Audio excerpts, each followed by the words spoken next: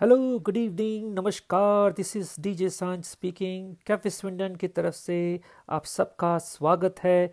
मैं हूँ डीजे सांझ, आपका होस्ट, और आपके सामने पेश कर रहा हूँ आज कुछ खबरें और कुछ गाने।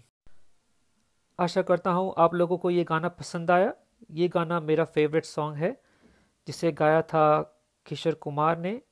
फिल्म का नाम कर्ज, और म्यूज़िक डायरेक्टर थे लक्ष्मीकांत प्यारेलाल।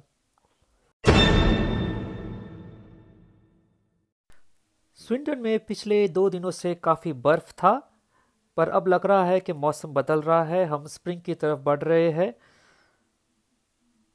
स्विंडन का जो होली फेस्टिवल है, जो स्विंडन हिंदू टेम्पल में होता है, वो इस साल कैंसिल हो गया था, पर अब उसे पोस्टपोन कर दिया गया है 25 मार्च को, संडे। तो आप ज़रूर आइएगा।